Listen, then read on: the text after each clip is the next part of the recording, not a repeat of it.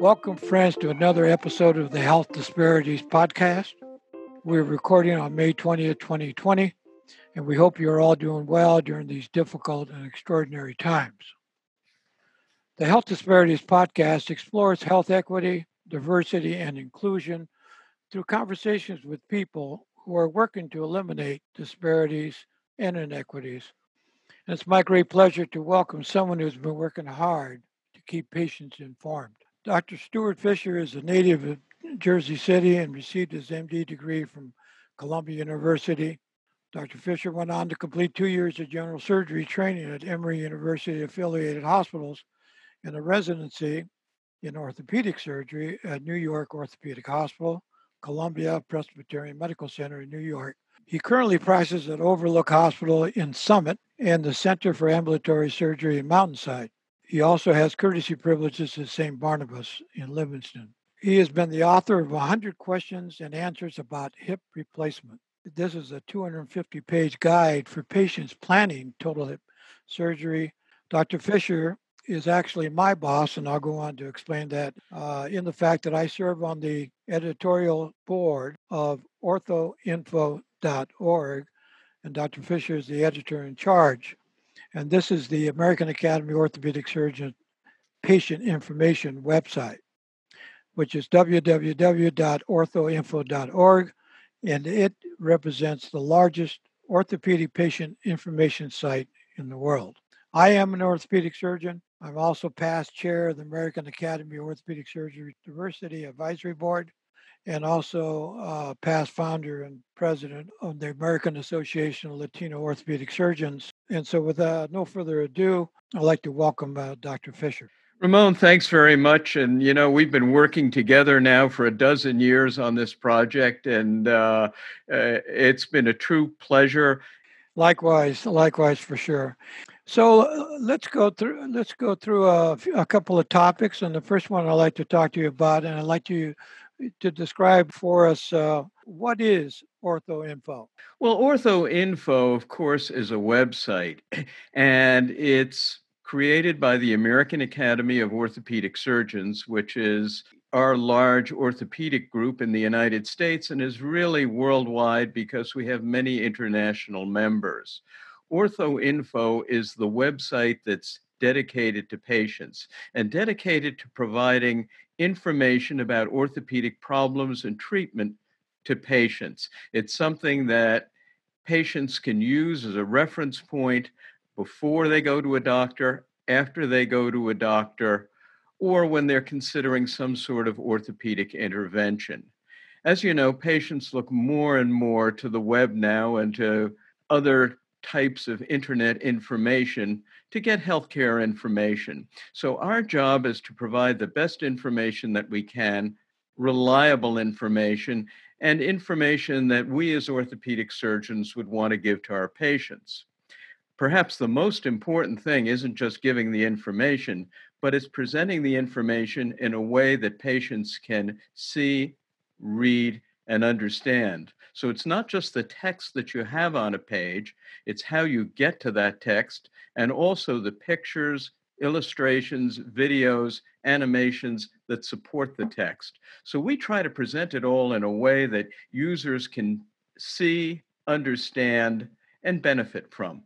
Tell me about the article you wrote, which I found very interesting on COVID. Well, COVID really has two facets now. The first thing that we wanted to tackle is what happens to patients who were scheduled to have surgery and then couldn't have it because hospitals were devoting all their energy and resources to taking care of COVID patients. So what we wanted to do is provide some basic information for COVID patients, how to treat things like arthritis and carpal tunnel and spinal stenosis non-surgically until you can have the surgery. So it was an interesting thing to present. Then we got a bunch of authors, individual authors, to write about different things, such as, can COVID affect my bones and joints? How do I do telemedicine? And things like that. Now we're looking at reopening the healthcare system to elective surgery. So we've just published a series of FAQs, or frequently asked questions, about how to approach the return to surgery. Patients want to know, is it safe to do? If they've been sick, can they have surgery? Will they be tested beforehand? And is the facility ready to tackle this kind of problem? So we've been all over the board dealing with COVID. We've published a whole section with about 15 articles, and it's been quite an effort. So your target audience are patients.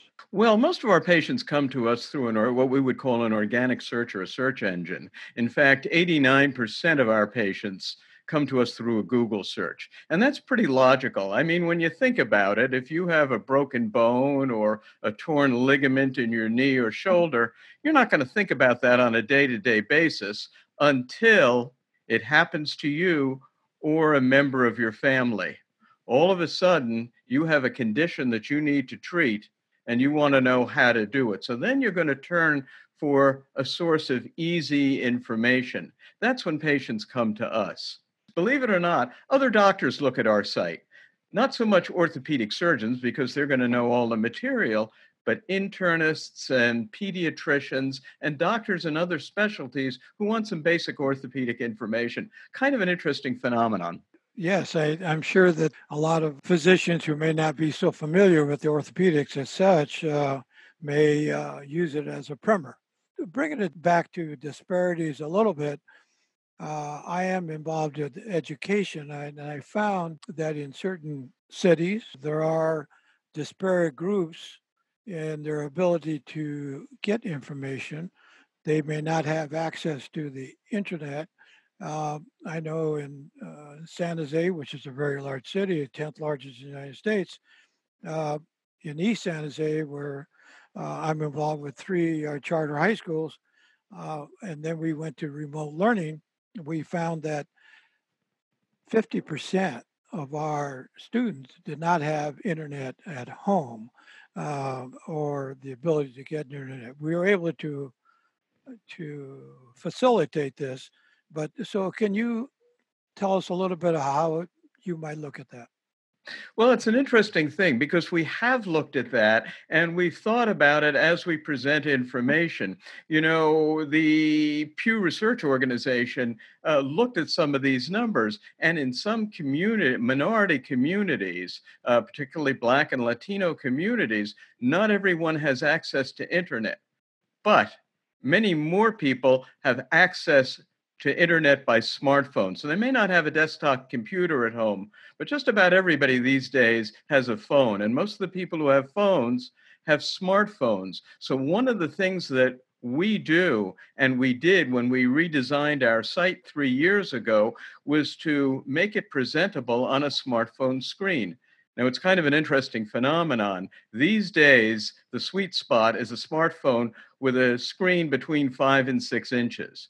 So as we redesigned our site, we thought about that. In other words, the average user may have internet at home, but maybe in a place, maybe riding on a bus, maybe walking down the street, or maybe in work where they don't have internet readily available, but people can get this information on their smartphone. So we've tried to make our site adaptable to smartphones and similar devices, and I think it's worked.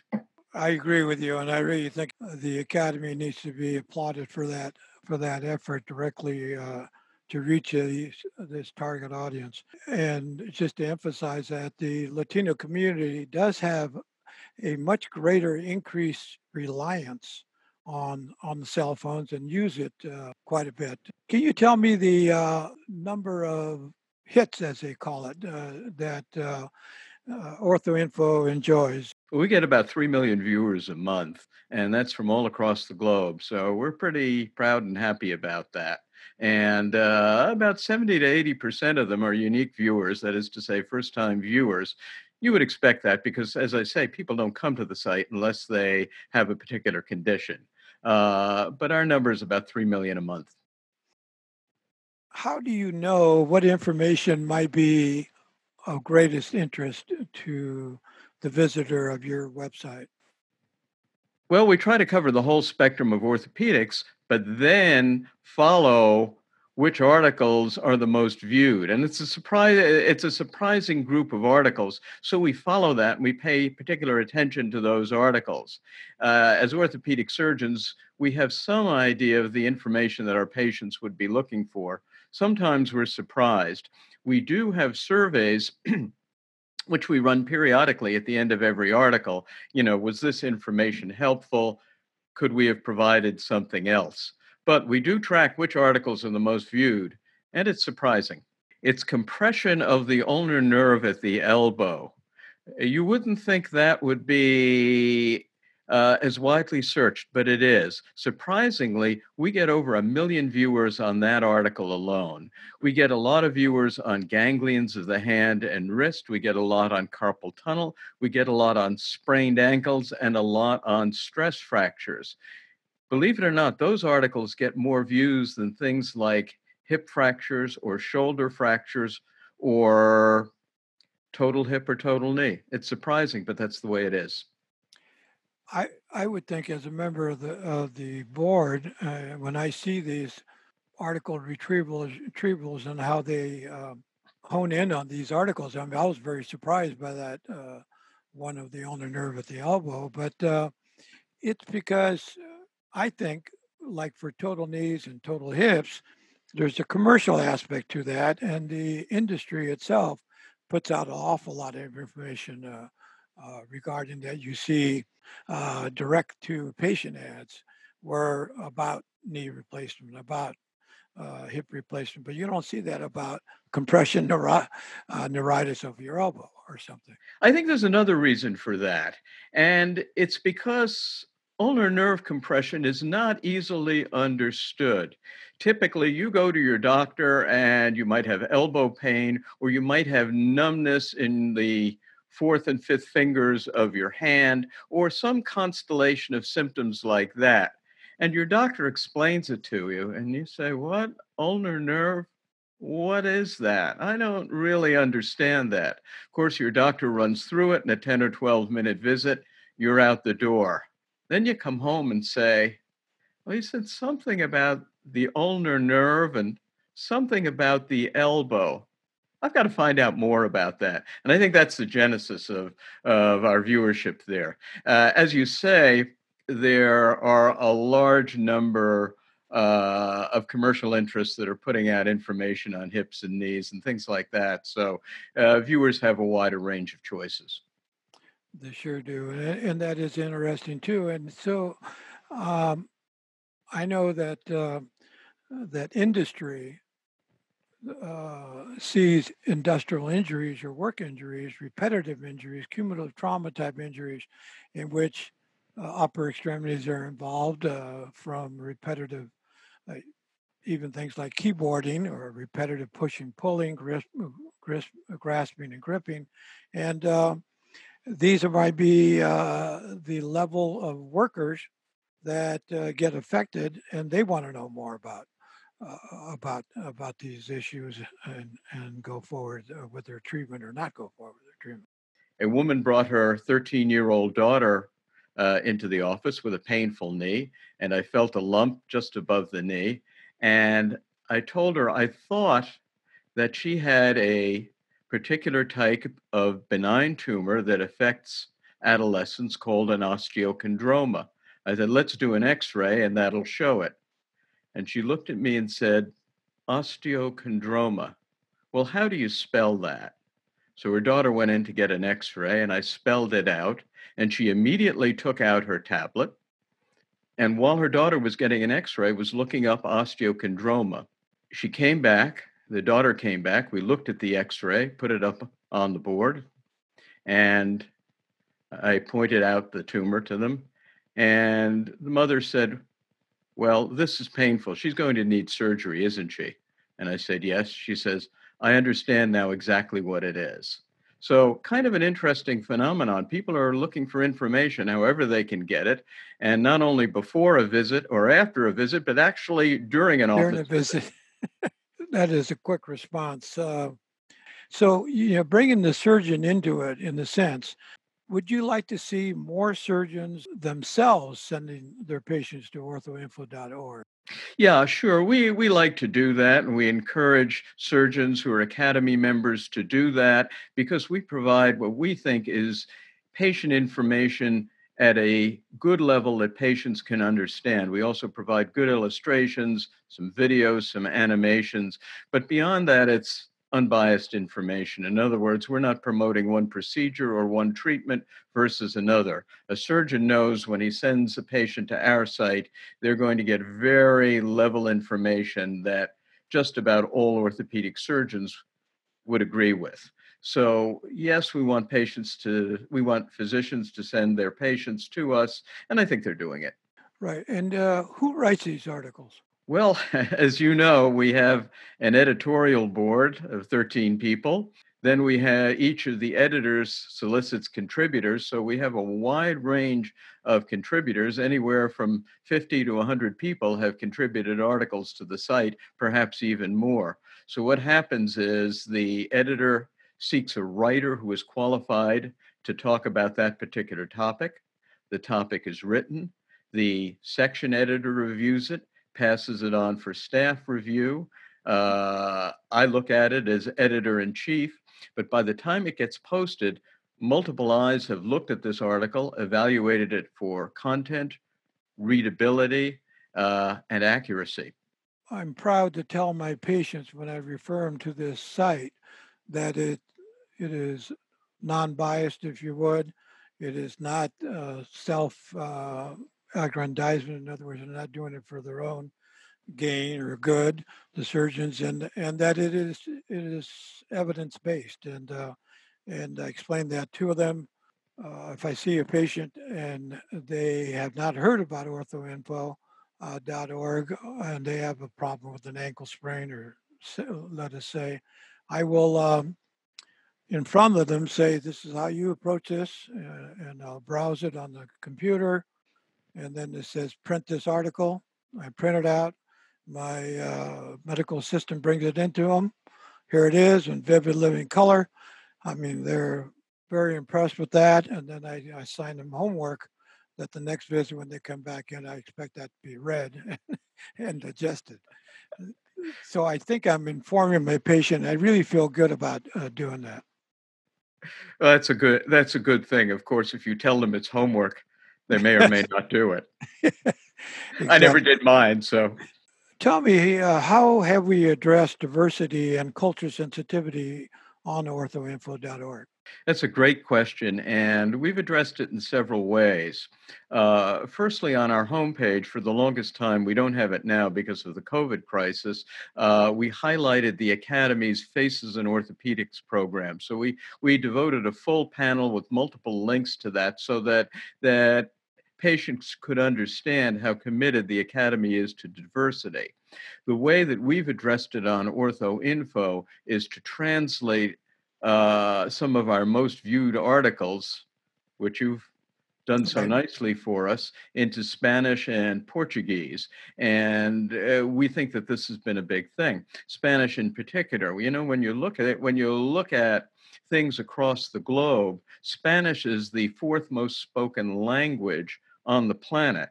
And there are between 400 and 500 million people who speak Spanish. So that's a huge number, and we want to be able to reach them all. You know, in our illustrations, we have a lot of doctor-patient pictures. And one of the things that we've tried to do is to present pictures of both doctors and patients who model diversity. So we have male and female doctors, we have white patients, patients of color. We have doctors with white hair. We have doctors with a full head of hair, and we have doctors with no hair. And that's our clue to diversity. Well, I think I've noticed that too in those articles, and patients like that.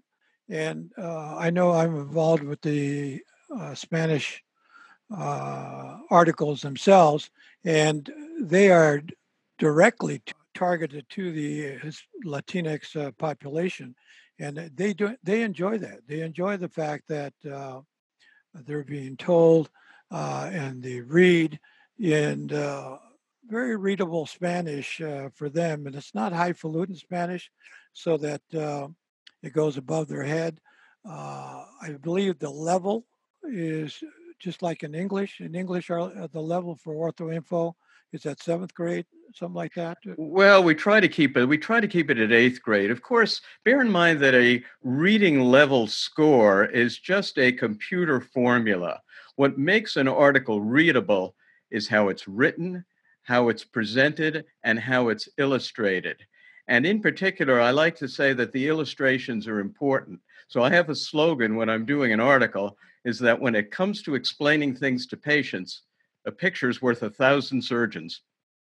Uh, exactly right, Stuart. And it reminds me of my times with patients that I would draw on the examining table sheet, and I